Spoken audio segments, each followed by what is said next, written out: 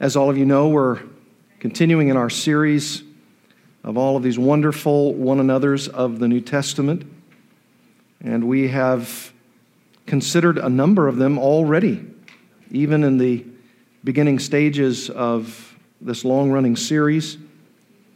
And I want to thank you for your encouragements, for what we've been learning and how you've responded. As we have been going through these various one another's of the New Testament, we now come to live in harmony with one another. Live in harmony with one another. There are some different ways in which this connotation, this idea of being in harmony with one another is expressed by the New Testament writers. That is certainly one of them. Live in harmony with one another. There is also the phrase, be at peace with one another. And there is also a phrase that I think is very synonymous with those two, and that is the maintaining or the pursuing or the preserving of the unity of the Spirit in the bond of peace. All of those, I think, wonderfully and beautifully tie in together. And so tonight we'll be considering a few of these phrases, but again, under the banner of that concept of being harmonious, being sympathetic, being at peace, having unity.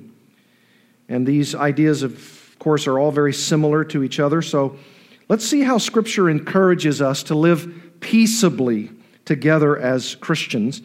And in our way of doing this, I want to subdivide some of these passages that we're going to be going over into two main categories. The first is this: in order to pursue harmony and peace, we need to see some of these commands as they come out of negative contexts. That's the first way that we'll attack these things. And then, secondly, we'll see some of these very commands, some of these exhortations from what we might say is more of a general context. Not necessarily coming out of a negative one, but the kind of harmony that, generally speaking, we're all supposed to have. So the first outline point will give us a sense of how we're to live in harmony with one another out of contexts which are clearly negative.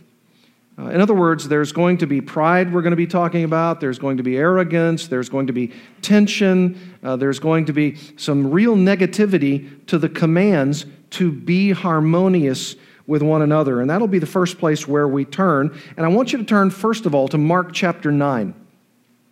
Mark chapter 9.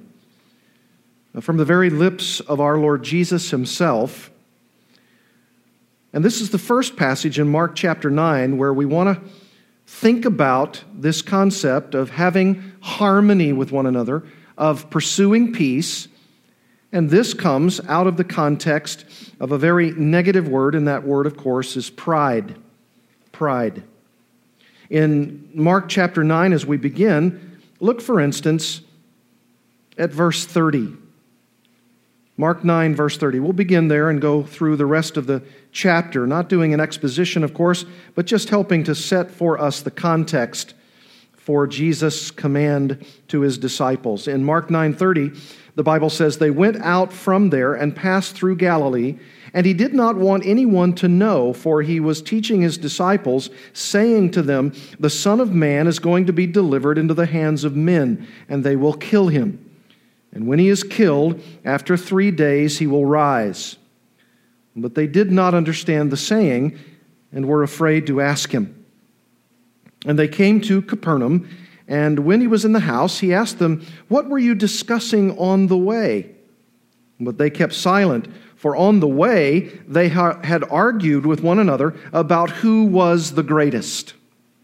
Stop there.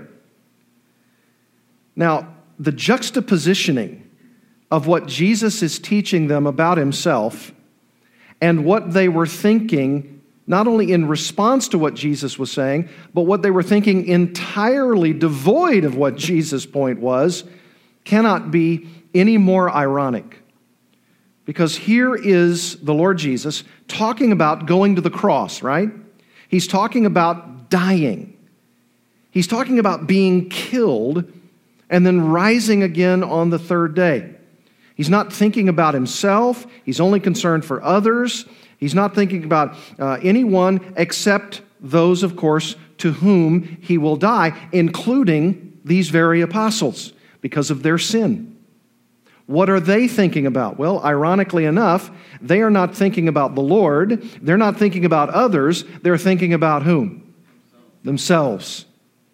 He says, they're going to kill me, and after 3 days, I'm going to rise again. They did not understand what he was talking about. They were afraid to ask him. And then when he says, what were you discussing on the way? They kept silent because it would have been so indicting for them to reveal exactly where they were coming from. But of course, the Bible tells us that they were arguing with one another about who was the greatest. When the greatest moment was upon them, and certainly in the Garden of Gethsemane, at the height of that moment, when they should have been thinking about him and praying for him, and even when he said to them, could you not tarry with me for 1 hour? Could you not pray for me in this great hour of my testing? They are not concerned about him. They are only concerned about themselves. And so what did Jesus do in response? Verse 35, and he sat down and he called the 12 and he said to them, if anyone would be first, he must be last of all and slave of all. And he took a child and put him in the midst of them, and taking him in his arms, he said to them, whoever receives one such child in my name receives me, and whoever receives me receives not me, but him who sent me. Why the illustration? Why this object lesson? Well, because he wants them to understand clearly and unmistakably, just like this little child that I'm putting on my lap, that little child is helpless and is in great need, great dependence, and that little child isn't thinking about anything else other than their total dependency on those to help them. You have to understand, just like this little child who receives me, then you need to be like him, like her. Verse 38, John said to him, teacher, we saw someone casting out demons in your name, and we tried to stop him because he was not following us. But Jesus said, do not stop him, for no one who does a mighty work in my name will be able to soon afterward speak evil of me. For the one who is not against us is for us. For truly I say to you, whoever gives you a cup of water to drink because you belong to Christ will by no means lose his reward. He's actually driving home the point even more deeply. Verse 42, whoever causes one of these little ones, that's a reference to believers, again, likening someone as a believer to a little child, the child of dependency, the child with total trust. Now, as an object lesson, I want to tell you about believers as though they're like little children, total trust, total dependency. Whoever causes one of these little ones who believe in me to sin, it would be better for him if a great millstone were hung around his neck and he were thrown into the sea. And if your hand causes you to sin, cut it off. It is better for you to enter life crippled than with 2 hands to go to hell, to the unquenchable fire. And if your foot causes you to sin, cut it off. It is better for you to enter life lame than with 2 feet to be thrown into hell. And if your eye causes you to sin, tear it out. It is better for you to enter the kingdom of God with 1 eye than with 2 eyes to be thrown into hell, where their worm does not die and the fire is not quenched. For everyone will be salted with fire. Salt is good, but if the salt has lost its saltiness, how will you make it salty again? And then this very, very pointed command, have salt in yourselves and be at peace with one another. Now, there's a lot of things wrapped up in these words, but the unmistakable teaching, because it ends with a very serious command, and it is this: you are so wrapped up in yourselves, you could even be guilty if you were to lead someone else into sin, like a fellow believer, and if you're not careful, all the sin of your life likened here to what you do with your hands or what you do with your feet, what you see with your eyes. If you don't understand that you've got to put away those things in order to enter the kingdom of God, then you're, of course, not worthy of the kingdom of God. But if you are worthy, here's what you will do. You will not only not want to fight with fellow believers, you'll not only not want to be in tension with fellow believers, but you will strive earnestly to be at peace with one another. That's a kingdom citizen. That's what you do if you're not concerned about yourself. That's what you do when you're concerned about being at peace with one another. Jesus and the proud disciples are here in a very, very serious discussion about being harmonious with each other and working to slay the sin of the heart so that they might be at peace with one another. How about Paul and the proud Corinthians? Turn to 1 Corinthians chapter 1. 1 Corinthians chapter 1. This is yet another example, a very negative one to be sure, about what mitigates for us against being at peace with one another. What are the things that are temptations that we have to assiduously avoid so that we are at peace with one another? Well, think about the division of the Corinthian church. Look at chapter 1, verse 10. Paul says, I appeal to you, brothers, by the name of our Lord Jesus Christ, that all of you agree that there be no divisions among you, but that you be united in the same mind and the same judgment. For it has been reported to me by Chloe's people that there is quarreling among you, my brothers. What I mean is that each one of you says, I follow Paul, or I follow Apollos, or I follow Cephas, another name for Peter, or I follow Christ. Is Christ divided? Was Paul crucified for you? Or were you baptized in the name of Paul? I thank God that I baptized none of you except Crispus and Gaius, so that no one may say that you were baptized in my name. I did baptize also the house of Stephanas. Beyond that, I do not know whether I baptized anyone else. For Christ did not send me to baptize, but to preach the gospel, and not with words of eloquent wisdom. Let the cross of Christ be emptied of its power.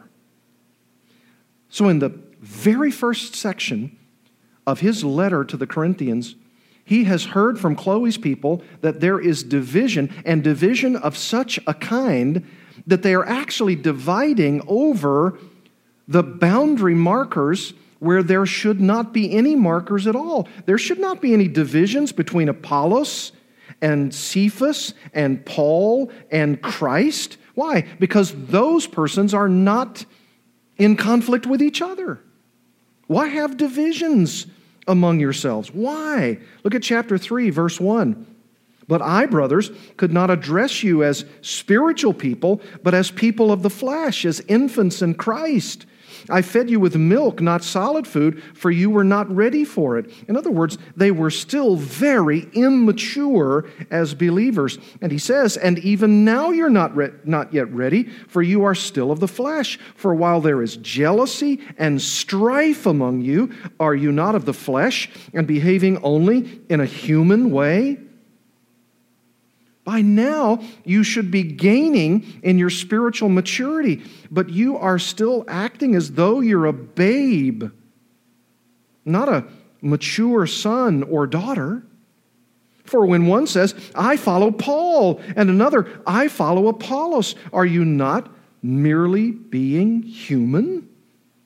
What then is Apollos? What is Paul? Servants, slaves through whom you believed, as the Lord assigned to each. I planted, Apollos watered, but God gave the growth. So neither he who plants nor he who waters is anything, but only God who gives the growth. In other words, why are you dividing among each other? Why are you taking allegiances when no allegiances should be found? I'm just a a man. Apollos is just a man. We're just slaves. We're servants. We've been assigned tasks. We do them. I plant, Apollos waters, but God gives the growth. Why are you disharmonious with one another? Look at what he says in chapter 4, verse 1. This is how one should regard us, as servants, as slaves of Christ, and stewards of the mysteries of God. He says, moreover, it is required of stewards that they be found trustworthy. But with me it is a very small thing that I should be judged by you or by any human court. In fact, I do not even judge myself. I'm not aware of anything against myself, but I am not thereby acquitted. It is the Lord who judges me. So now they have pronounced judgments on one another. And so that's why he says in verse 5, therefore do not pronounce judgment before the time, before the Lord comes, who will bring to light the things now hidden in the darkness and will disclose the purposes of the heart. Then each one will receive his commendation from God. You're judging me. You're probably judging each other because of these divisions. He says in verse 6, I have applied all these things to myself and Apollos for your benefit, brothers. I've used ourselves as examples that you may learn by us not to go beyond what is written, that is, what is written in Scripture, that none of you may be puffed up in favor of one against another. Why would you try to exalt me above Apollos? Why would you try to puff up Apollos above me? We're just slaves. We're just servants. We're just doing what's required. We're just doing what's commanded. We're just doing what we're told. Why are you judging one another? Why are you picking up one and placing him in favor of your group against another? I mean, chapter 1, chapter 3, chapter 4. Look at chapter 6, verse 1. When one of you has a grievance against another, does he dare go to law before the unrighteous instead of the saints? In other words, believers were taking other believers to court, a secular court. Or do you not know that the saints will judge the world? And if the world is to be judged by you, are you incompetent to try trivial cases? Do you not know that we are to judge angels? How much more then matters pertaining to this life? So if you have such cases, why do you lay them before those who have no standing in the church? Why would you sue another believer by hauling that believer into court and, on top of that, putting yourself under the adjudication of an unbelieving judge? He says, I say this, verse 5, to your shame. Can it be that there is no one among you wise enough to settle a dispute between the brothers? But brothers go to law against brother, and that before unbelievers? To have lawsuits at all with one another is already a defeat for you. Why not rather suffer wrong? Why not rather be defrauded? But you yourselves wrong and defraud even your own brothers. Admittedly, this is very negative. 4 chapters of the first 6 that Paul is chiding them. He's warning them. He's trying to plead with them. Your divisions are causing such disharmonious fellowship in the body. Here's what you have to do. And he writes the rest of 1 Corinthians, and he writes 2 Corinthians, and there are actually a couple of letters that aren't inspired that Paul also wrote to them, one called the Lost Letter. There's another letter that wasn't inspired by the Holy Spirit, and Paul is doing everything he can to make sure that they are abiding together in unity. And by the very end, in 2 Corinthians chapter 13, this is what he says at the very end of the inspired correspondence with the Corinthians. Here's what he says, 2 Corinthians chapter 13, verse 11, finally, brothers, rejoice. Rejoice. Aim for restoration. Be restored to one another. Comfort one another. Agree with one another. Live in peace. And the God of love and peace will be with you. Greet one another with a holy kiss. All the saints greet you. The grace of the Lord Jesus Christ and the love of God and the fellowship of the Holy Spirit be with you all. Now that's very different than the first part of 1 Corinthians, right? And it's very different from some of those other chapters. And here's what Paul is doing, this sort of final piece of the correspondence. And he's saying some very, very challenging words. Aim for restoration. Rejoice in one another. Comfort one another. Agree with one another. Or be of the same mind. Think the same things together. And then this, live in peace. Live in peace. And the God of love and peace will be with you. You want the Lord with you? You want the Lord with you in peace? Then be at peace. Churches are notorious for splits and divisions and factions, right? May it not be so. We're trying to win people to Jesus Christ.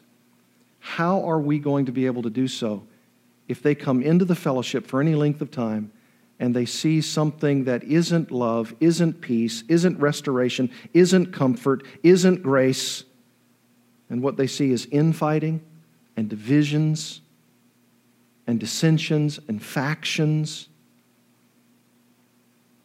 And it's not as though Paul is using every opportunity at his disposal to criticize them, to speak down to them, to browbeat them. No, if you look at the Corinthian correspondence, both 1st and 2nd Corinthians, you're going to find Paul pleading with them as a spiritual father.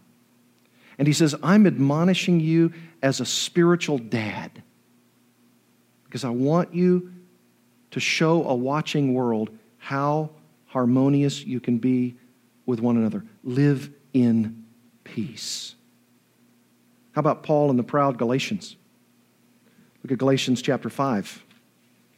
And if you want to see in one place in our Bibles a litany of the kinds of opposites to harmony and peace and love and grace, you find it in the works of the flesh in Galatians chapter 5. I want you to count the number of words that are listed here in Galatians chapter 5, beginning in verse 20, and going through to we find out about the fruit of the Spirit in verse 22. I want you to circle or underline how many words are related in this context to some kind of anger, some kind of disunity, some kind of sin with the tongue, with our words. He says, verse 19, now the works of the flesh are evident: sexual immorality, impurity, sensuality, idolatry, sorcery, and then here are these words related to anger or disunity: enmity, strife, jealousy, fits of anger, rivalries, dissensions, divisions, envy. I count 8 there. 8 terms bunched up against each other, I think for the sake of emphasis on those things that are completely opposite of the Spirit of God, what the Spirit produces. This particular text in Galatians chapter 5 is meant to put all the works of the flesh as over against all the works of the Spirit. The works of the Spirit are those things that characterize the true believer. Not in his perfection, but certainly in the direction of his life, right? We're not saying that everybody who is filled or controlled by the Spirit of God, everybody who's a Christian, because that's what synonyms are in this regard. Someone who is a Christian is someone who is being filled with the Spirit. Someone who's a believer is someone who is a part of what the Spirit is doing in the life of the church body. Someone who's not a Christian is someone who's involved in the works of the flesh. Now, it's true that there are sometimes those Christians who can do those things at times and on occasion that are consistent with the works of the flesh. And it is also true that sometimes those who are completely devoid of the Spirit, living out all the dictates of the flesh, might do something that might be considered kind to someone. That's true. But he's talking categorically here. He's talking about the course of someone's life. He's talking about the continuous pattern of someone's life. And here's what he says: I'm going to give you the opposites. Here they are. They are enmity, strife, jealousy, fits of anger, rivalries, dissensions, divisions, and envy. And every single one of those destroy harmony in the church. I wish we had time to define every single one of those terms, but I think you get the picture, right? To have enmity, infighting with one another, strife, the kind of arguing and bickering and backbiting, jealousy. He's got jealousy and envy in the same grouping here. And even fits of anger, someone who has outbursts of anger. And then rivalries that may be akin to what he was telling the Corinthians. Here are these divisions among you. You have set up rivalries when no rivalries exist. Dissensions, divisions. I mean, those things have nothing to do with the Spirit of God. And look at the opposites. Verse 22.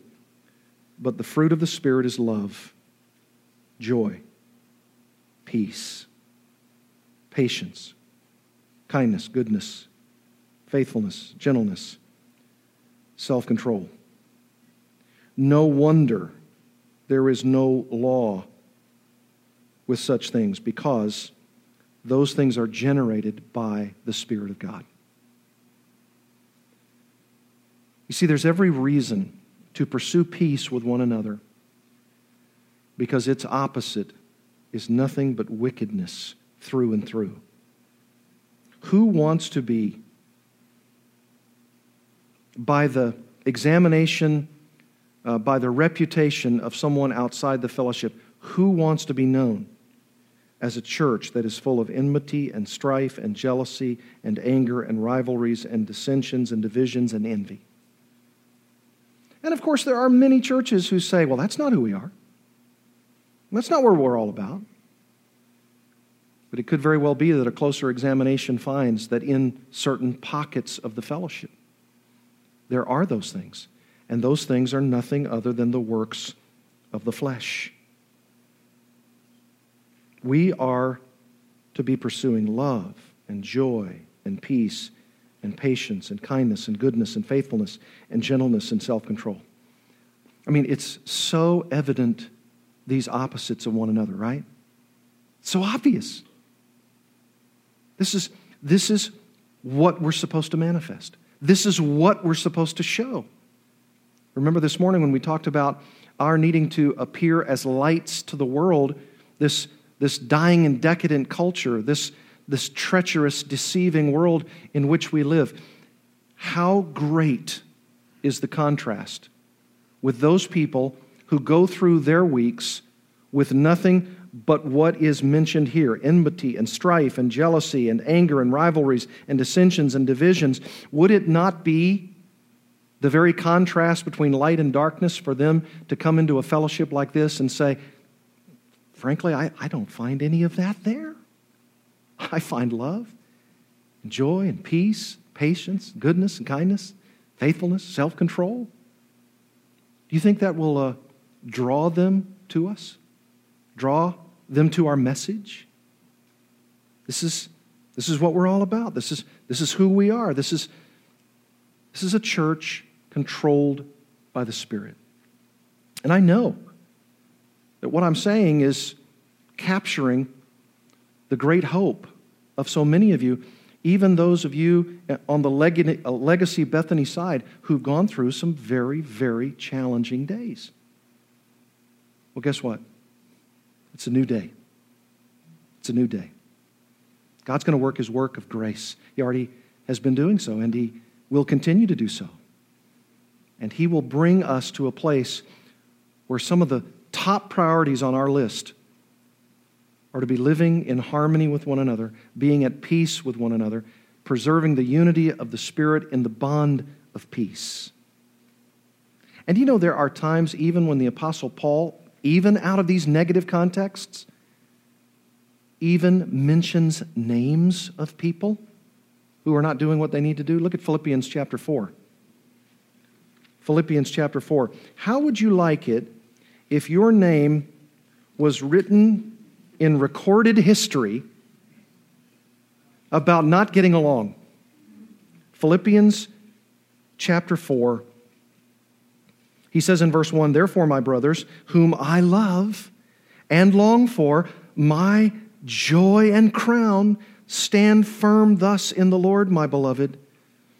I entreat Euodia and I entreat Syntyche to agree in the Lord." That means, again, to think the same thing, to have the same mind. "Yes, I ask you also, true companion, help these women who have labored side by side with me in the gospel together with Clement and the rest of my fellow workers whose names are in the book of life.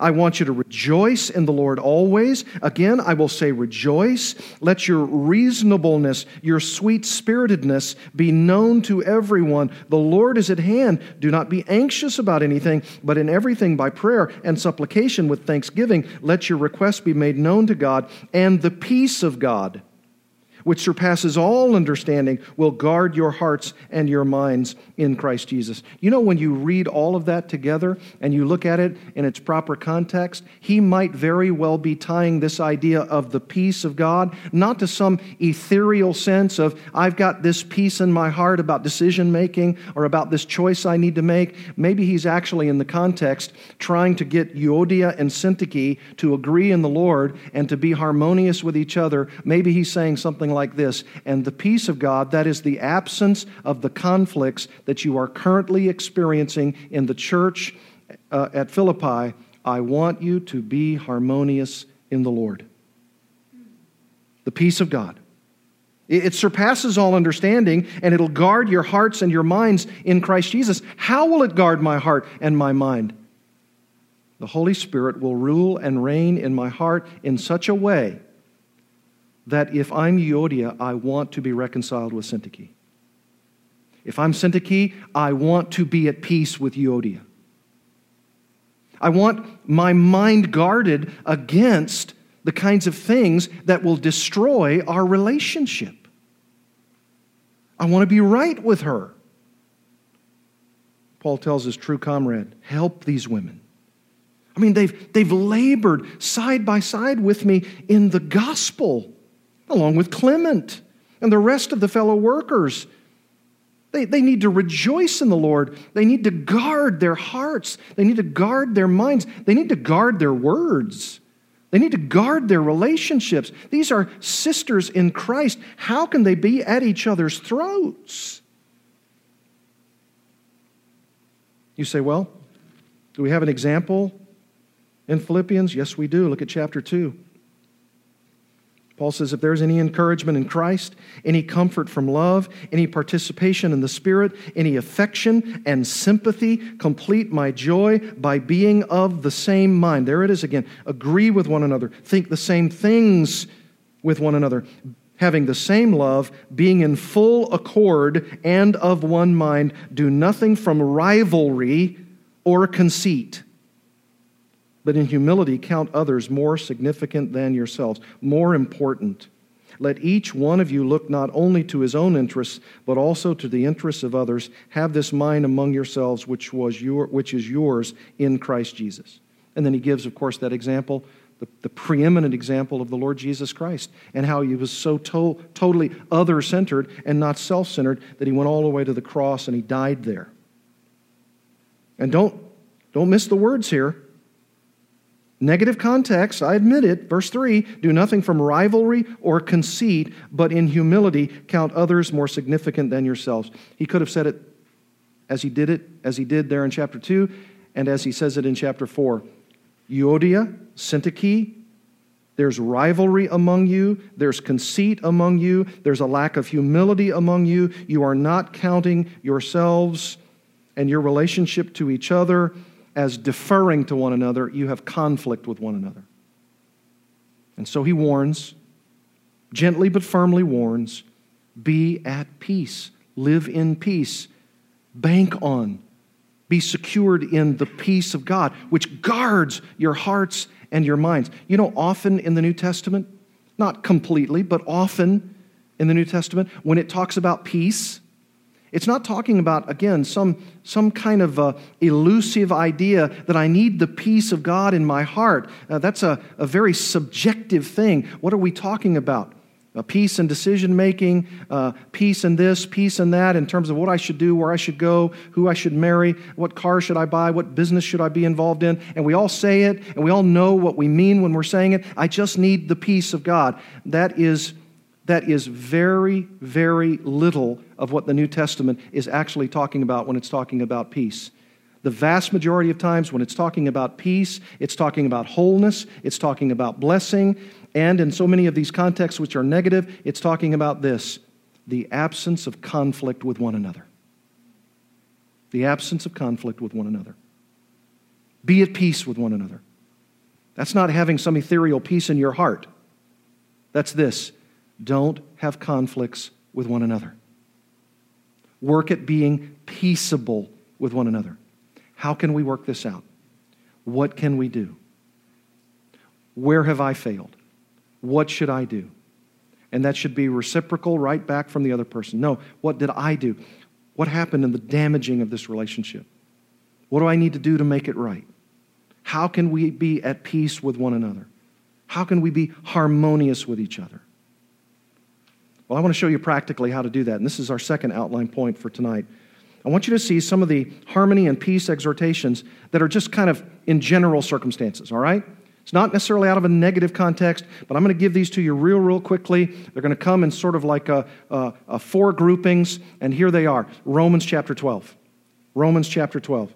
If you want to know practically what you should do, then these are some passages that you can tuck away in your heart that you can see how to work practically on being at peace with one another. Look at chapter 12, verse 18.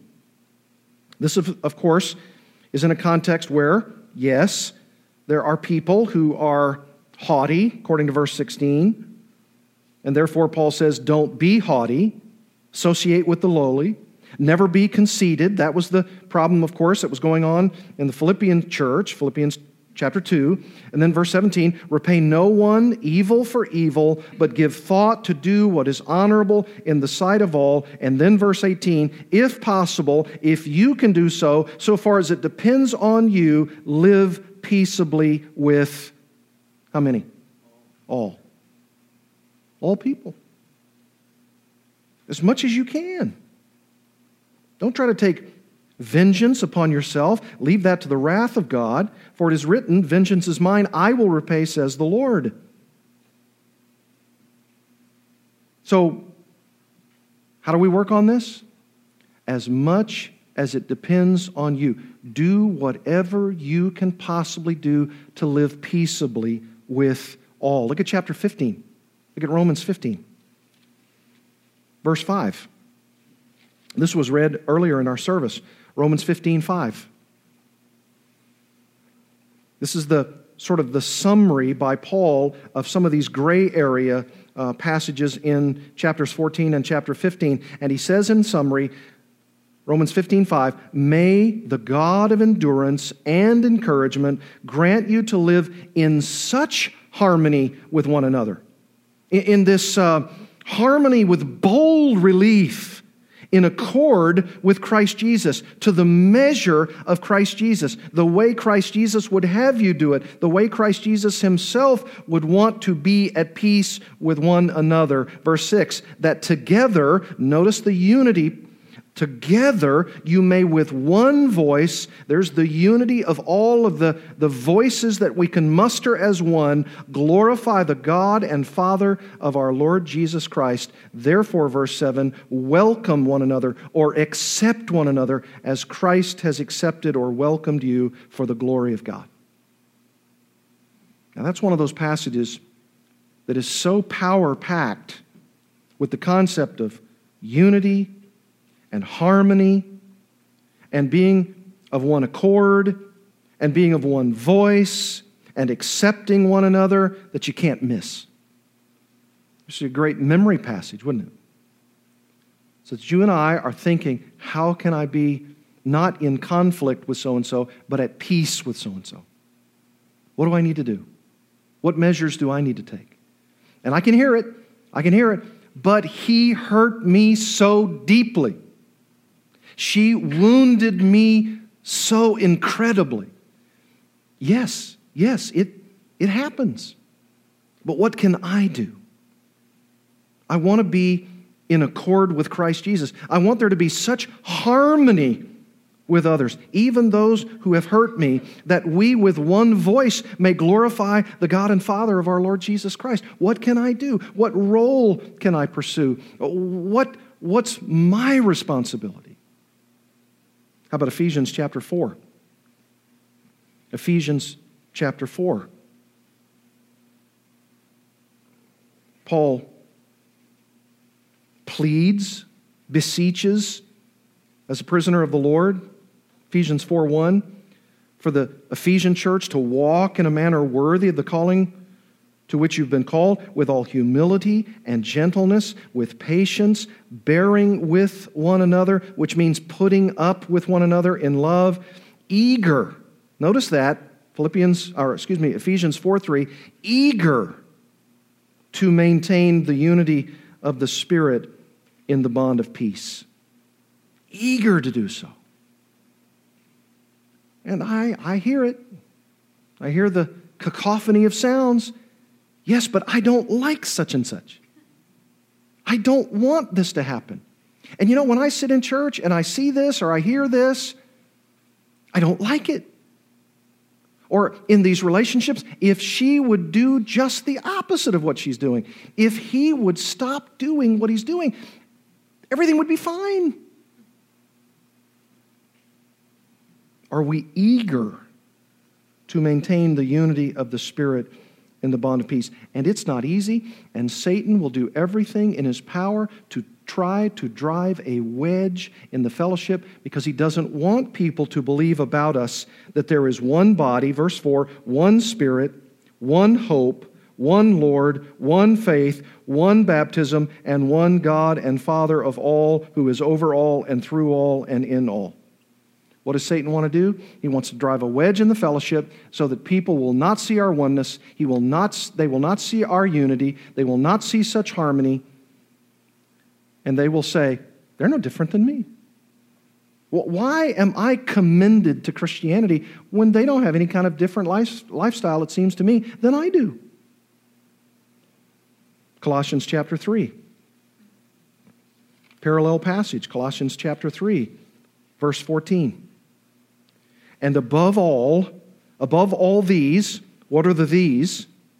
Well, compassion, kindness, humility, meekness, and patience, bearing with one another. That means putting up with one another. And if one has a complaint against another, forgiving each other, as the Lord has forgiven you, so also you must forgive. And above all these, above all these? You mean I'm supposed to do all those things and some more? Yes.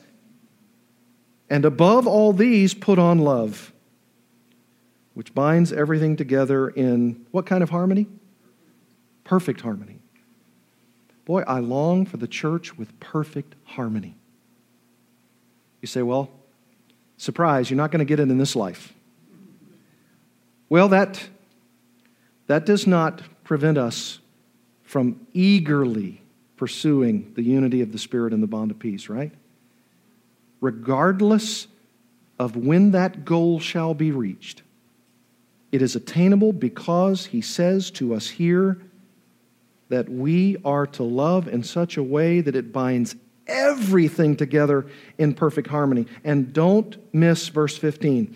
And let the peace of Christ rule in your hearts, to which indeed you were called in one body. There it is, the peace of Christ. You mean that thing that I got to have peace about? Yeah, the peace of relationships. The peace of not having hostility with one another. The peace of not having dissensions and factions and rivalries and envies. That's the stuff of the flesh. Here's the stuff of the Spirit. The peace of Christ ruling in your hearts. Church, collective, plural, your hearts. You've been called into one body. Act like it. One body. 1 Thessalonians chapter 5. 1 Thessalonians chapter 5. How are you supposed to treat leaders.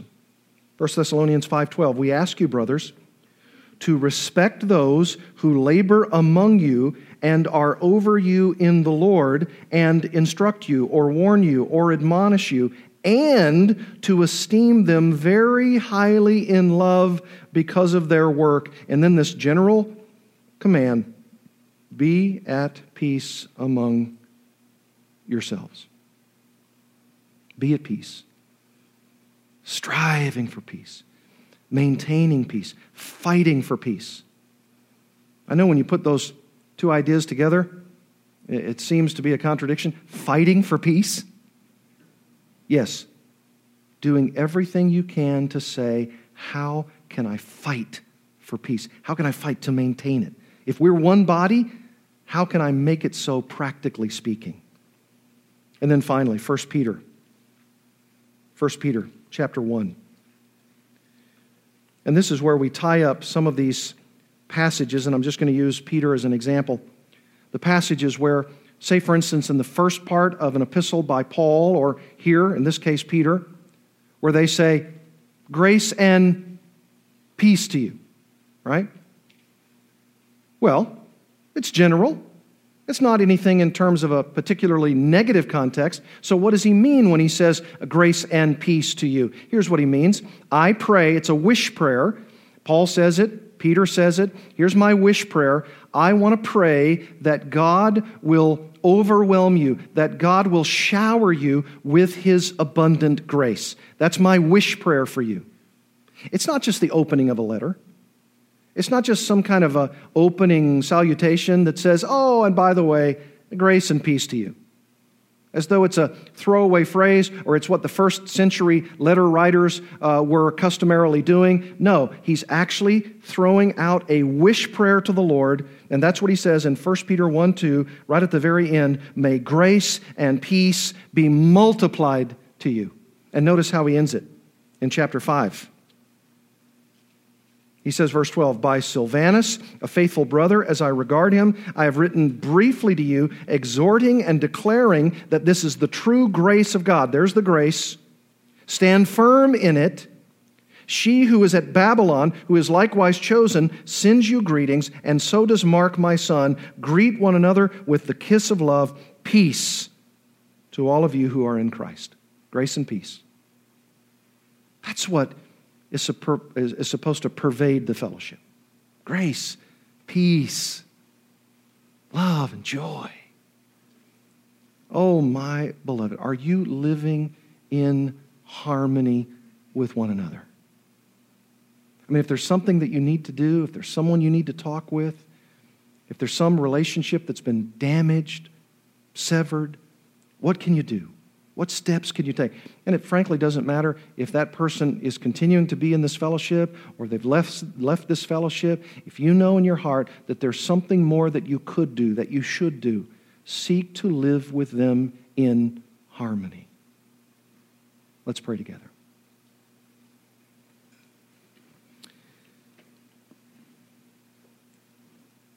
Father, we so desperately need to be exhorted as the Word of God has exhorted us tonight.